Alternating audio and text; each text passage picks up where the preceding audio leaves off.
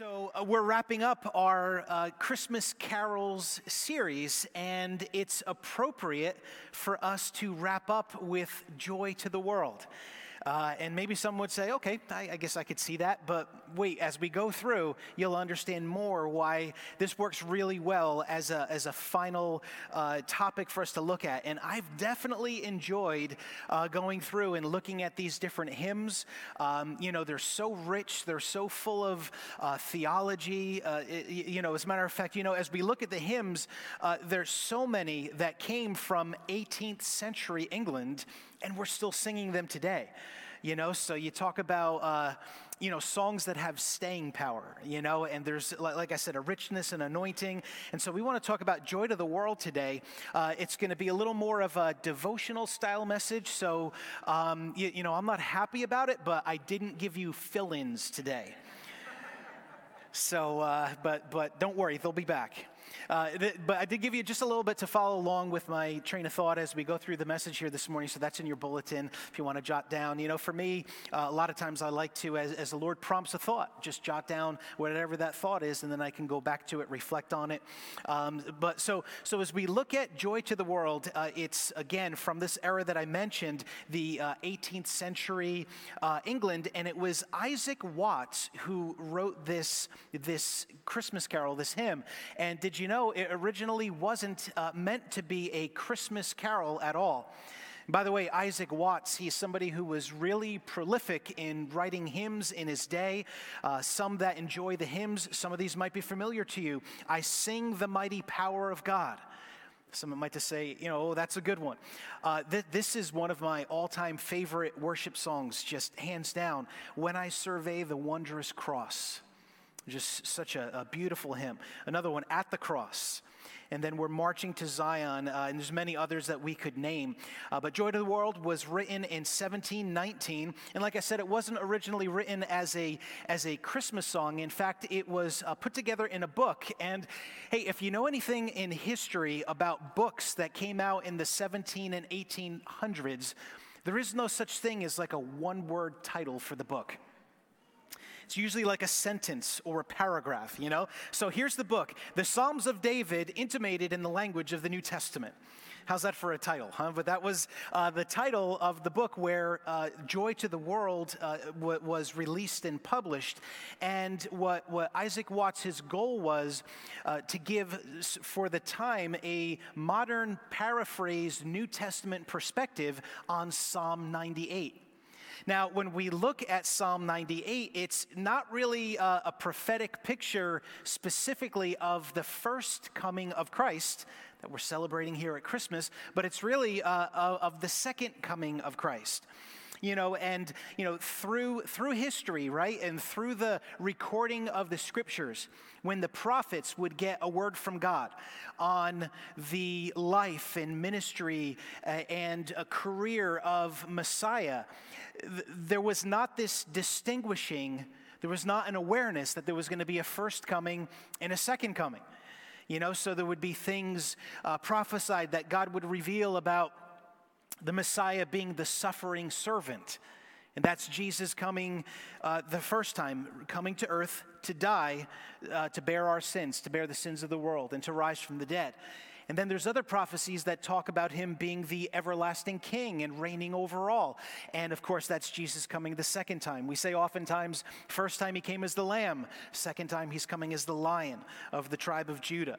So it was, just kind of all mingled together. It's why when Jesus was being turned over to be crucified, there was such a pushback against that because the disciples and the people that were following at the time, they knew, wait a minute, no, Messiah becomes king.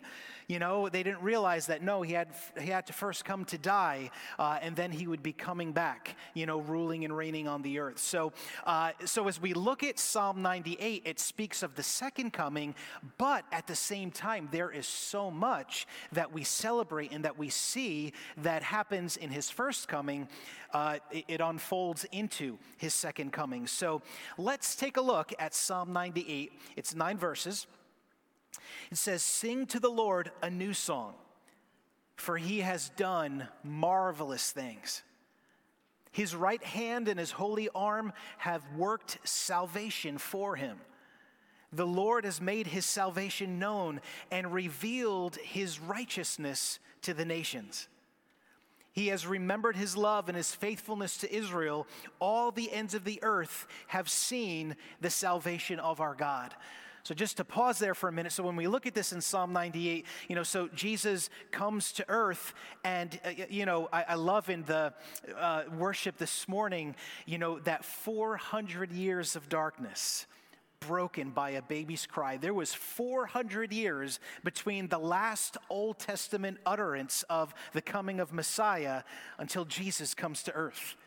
400 years, this period of time, of them waiting for him to come. And he enters earth as a baby, and then does the work of all time. It's the centerpiece for him to die on the cross and rise from the dead. And in that work, Jesus said it is finished. But then out of that work, right, we are to take the gospel to the ends of the earth. And so that unfolding of salvation and restoration and of his righteousness just continues until we see the day where he splits the heavens and he comes back again. Amen. So, in this verse here, the end of verse 3, all the ends of the earth have seen the salvation of our God. What an awesome, exciting statement. In verse 4, shout for joy to the Lord, all the earth. Burst into jubilant song with music. Make music to the Lord with the harp and the sound of singing, with trumpets and the blast of the ram's horn. Shout for joy before the Lord, the King. So notice that it told us to shout to the Lord, and it told us to shout before the Lord, and it's to shout for joy. It's to shout with joy. And then it goes on, let the sea resound and everything in it, the world and all who live in it.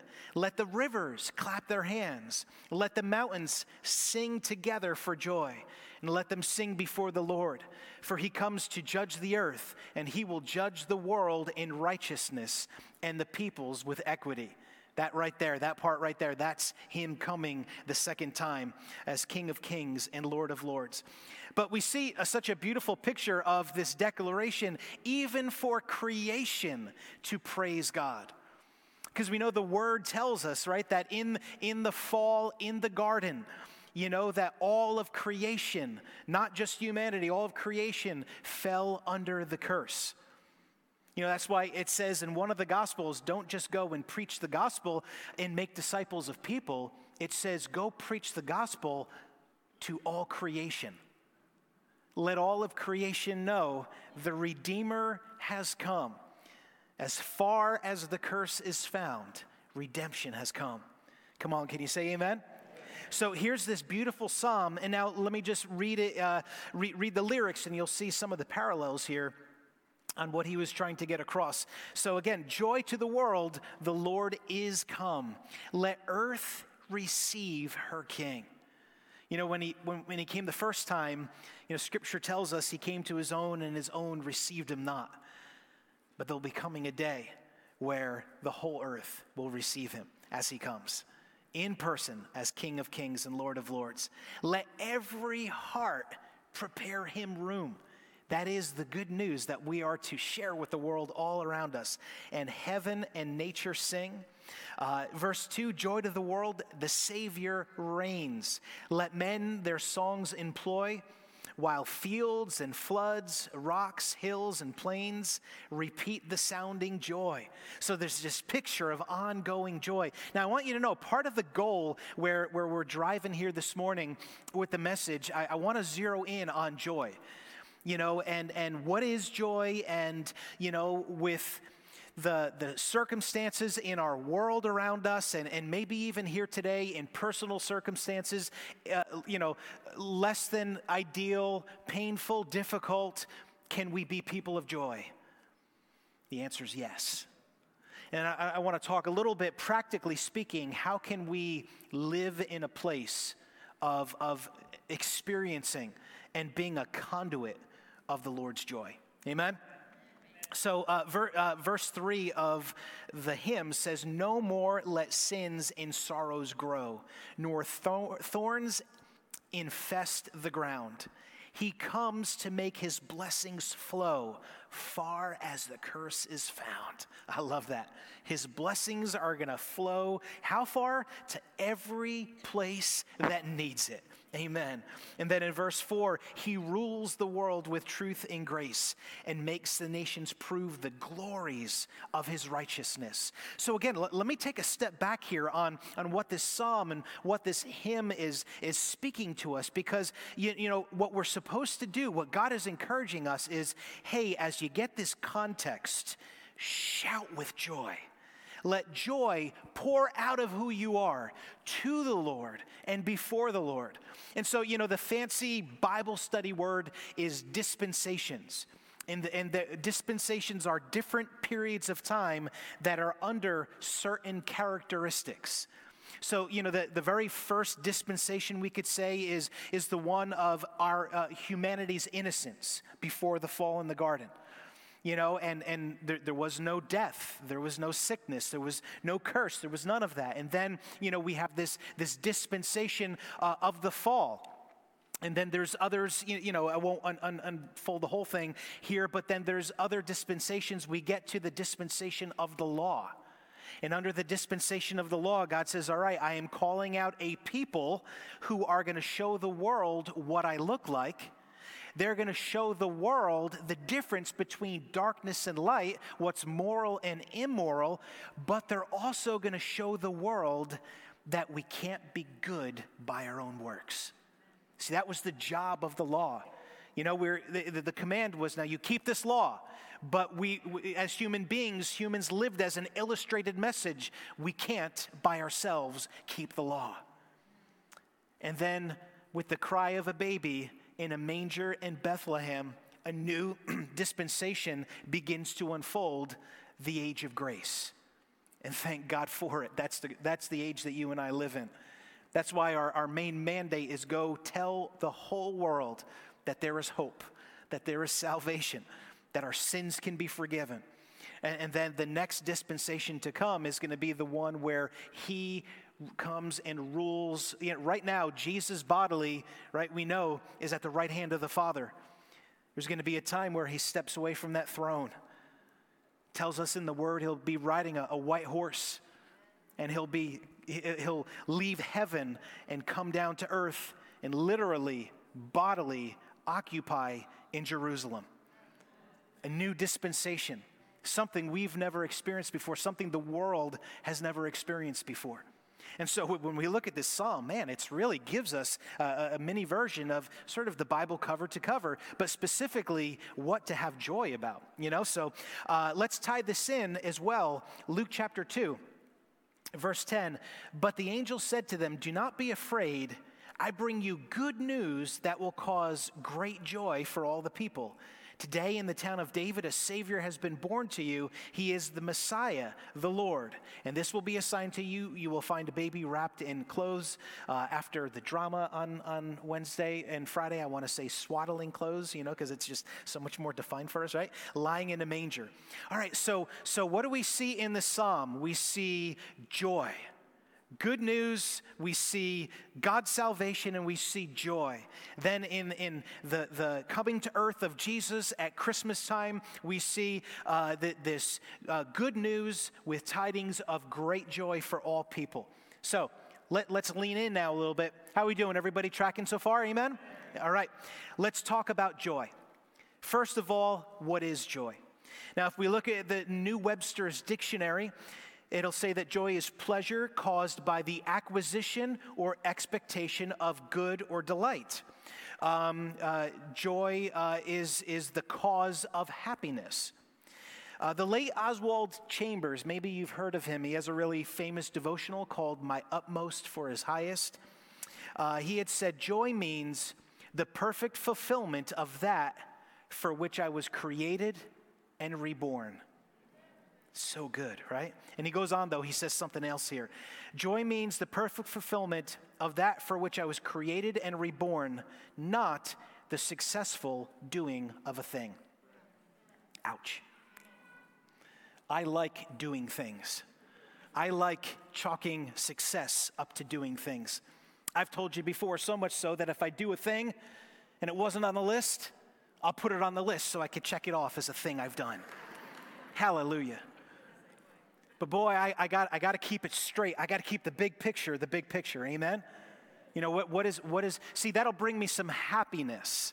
But when I stand before him, should we be here and not go home to glory before the Lord returns, I'm not going to be thinking about my checked off to-do list. Amen. So what is joy, biblically speaking? This is a great picture. This is a quote from a pastor in a sermon. He says, joy is tuning in to what God is doing around you, seeing the world through his eyes, picking up on his delight in his children. Anyone can find happiness for a while. Amen. Can you take a message, please? Happiness I'm sorry. I'm not trying to point you out, but I am thoroughly distracted. Amen. Okay, good. All right. Let me take that from the top there. No worries. Grace on you. I'm not trying to. You're good. You're so good. I'm just a little overtired this week. All right. Joy is tuning into what God is doing around you, seeing the world through his eyes, picking up on his delight in us as his children. Anyone can find happiness for a while. Happiness depends on what is happening to you. Joy is different. Joy goes deeper. Joy is when your whole being sings because you have caught a glimpse of God at work. Man, the world looks dark, but that's not the story. In the midst of all of this, in amidst the cloud and the storm, God is above all of that, and God is working. We might see the curse. We might see the fruit of that, which is death. We might see the rumblings and all of these things. But the work of Jesus, his truth, his work, his salvation is marching on to the ends of the earth. You know, it's incredible. I'll just give you, for instance, you know, I subscribe to a publication from Voice of the Martyrs because I want to stay in touch with what our brothers and sisters around the world are enduring to say, I belong to Christ. And you know, with this persecution that's going on, one thing, this is a perfect illustration. You could see the persecution. My heart breaks with the stories. There's often times where I'm just kind of quietly calling out, oh God, touch them, move, work. And in this, as it's going on, God's kingdom is advancing. The devil is taking his best shot, and it's always going to fall short. That's the joy, that's the hope we look at Christmas time. When we see the darkness, when we see the circumstance that wants to make us just feel crushed underneath it, or try to make us feel hopeless. At Christmas time, we remember, no, because Jesus came, it really is going to be all right. And we'll talk in just a minute, but how do I tap into that? How can I be a person amidst the circumstances that can carry his joy? So we'll get into that a little bit more. Just one last part of that quote I was reading here, catching a glimpse of God at work. I love what he says. Joy can creep up on you and surprise you in unexpected places. You know, wonder if that was Paul and Silas chained up in a prison. And they begin to praise and worship God. And all of a sudden, God shows up and brings them deliverance so they can go on to the next thing that God has for them. And bring salvation, amazing. So this is joy, right? That's a picture of joy. So what is the joy of Christmas? Well, it's this picture of knowing this reality that the world is under sin and that the world is in darkness, the reality that redemption has come. That is the joy of Christmas. And there's a terminology. When I think of, okay, we as Christians, how do we do Christmas right? We're in a culture that gives us, I think Pastor Nate said it in the first service. I don't know what if he said it in the second service here just a few minutes ago. He said, but our culture is trying to tell us that we got to make our Christmas like a Hallmark movie. It's just got to be this, the stage is set perfect and all this. And it's almost like there's all these trappings and all these hoops that, we get to Christmas season and it's like, on your marks, get set, and go move. Christmas, go make Christmas happen. Go make Christmas.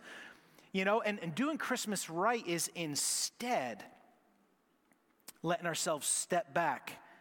And I was about to make a statement before. I said that there's a statement that I don't like, and it's because it's so often true.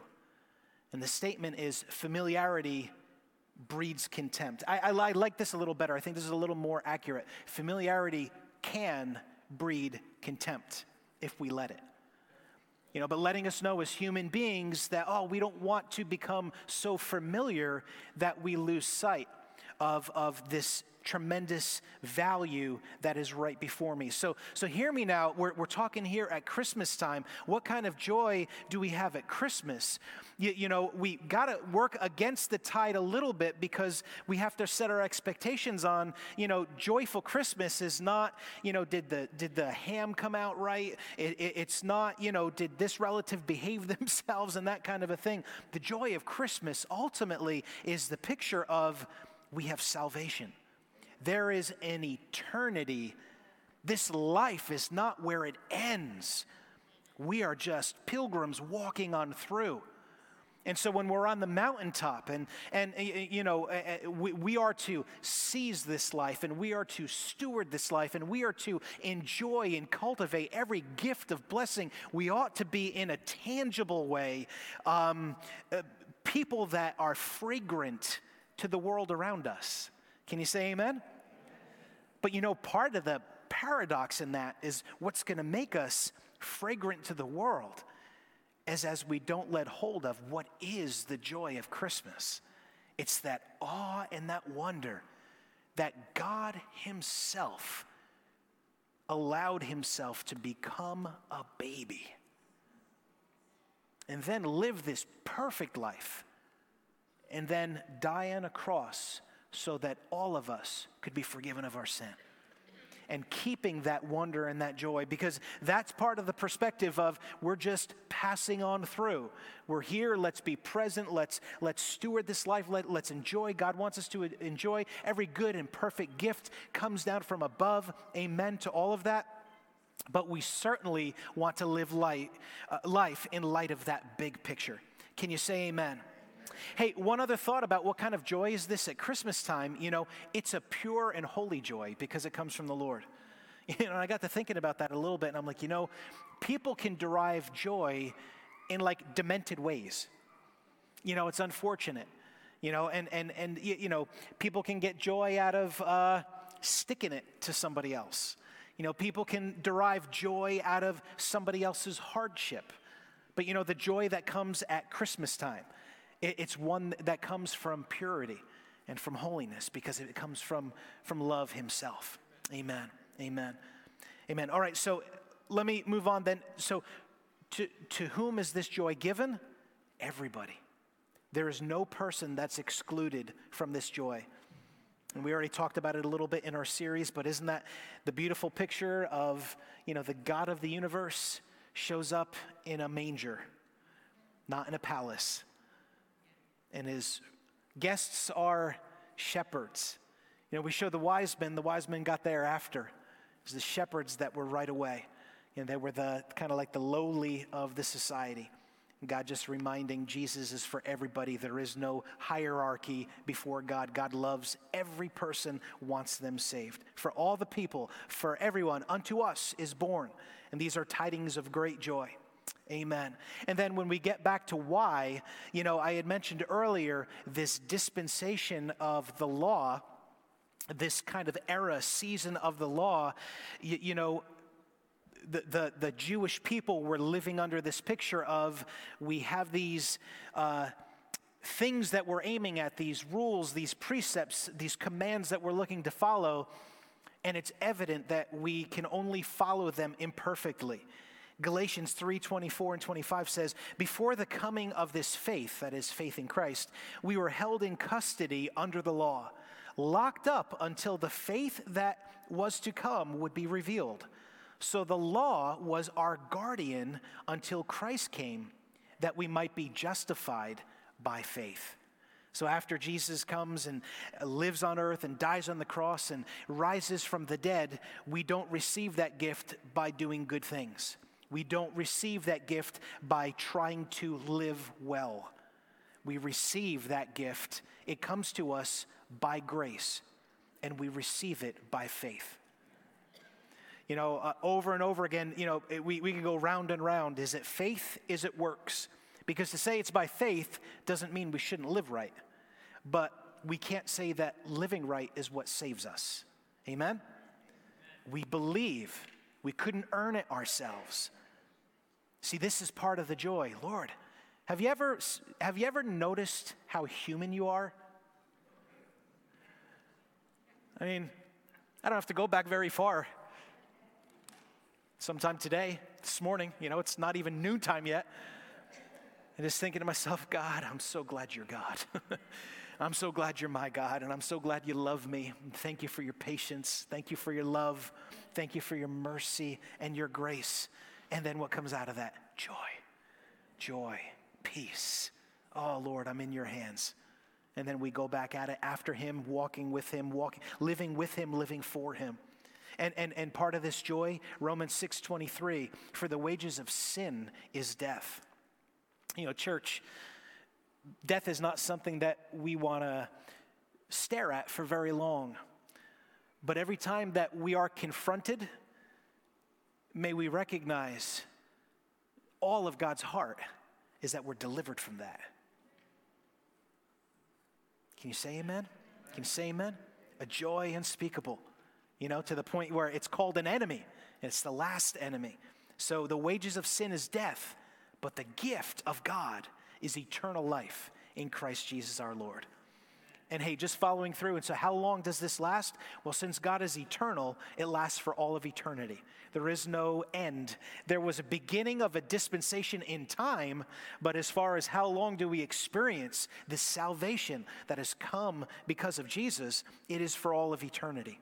In Psalm 23:6, surely your goodness and love will follow me all the days of my life, and I will dwell in the house of the Lord forever. Isaiah 35:10, and those the Lord has rescued will return. They will enter Zion with singing. Everlasting joy will crown their heads. Gladness and joy will overtake them, and sorrow and sighing will flee away. Hallelujah. A joy that's not based on the experience of life we have around us when those experiences get rough and tough. And I'm feeling in preparation for today, as we're getting closer to service time, I felt the Lord zeroing in on hope and how important it is for us as believers to not let temporal dictate whether or not we're people of joy. Because again, there's a bigger picture. And the bigger picture is he is here, he is near, and it's going to be okay. All right, so I'm coming in for a landing here. Now, I want to wrap up what I said earlier. I wanted to look just kind of practical on, so how do we tap into this joy? How do we walk in a place of hope? In our Christmas drama, I so loved that we took a fresh look at this idea. Let's live redemptively in the world that's all around us. And let's let it point us to Christ. Let's see him in the world around us. That's starting to put a finger on what we're looking at here is how do I live as a person of joy? Because, all over Scripture, right? It says there's going to be the wheat and the tares. There's going to be darkness and there's going to be light. So what do? We don't pretend the darkness is not there, but we realize the light is the bigger story. And the light has the final say. So, hey, Charles Spurgeon has been called the Prince of Preachers. Let me share a quote from him that will tap in for us a little bit into, so how can we live as people of joy, of this joy to the world that we're called to have joy to him and before him. So Charles Spurgeon, he says this, "It is joy to all nations that Christ is born. the Prince of Peace, the King who rules in righteousness. Beloved, the greatest joy is to those who know Christ as Savior. Listen, the further you submit yourself to Christ the Lord, the more completely you know him, the fuller will your happiness become. Amen. Everybody catch that? Amen. He goes on and he says, surface joy is to those who live where the Savior is preached. But the greatest depths, the great fathomless deeps of solemn joy, which glisten and sparkle with delight, are for such as know the Savior, obey the Anointed One, and have communion with the Lord himself. So, hey, I would say believers who are distanced from the Lord are quite grumpy and not all that fun to be around, right? And oh, shame, because what a horrible testimony that is.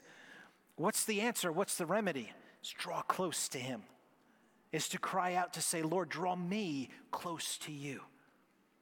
And what Charles Spurgeon catches here and captures here is it starts when we say yes to the Lord.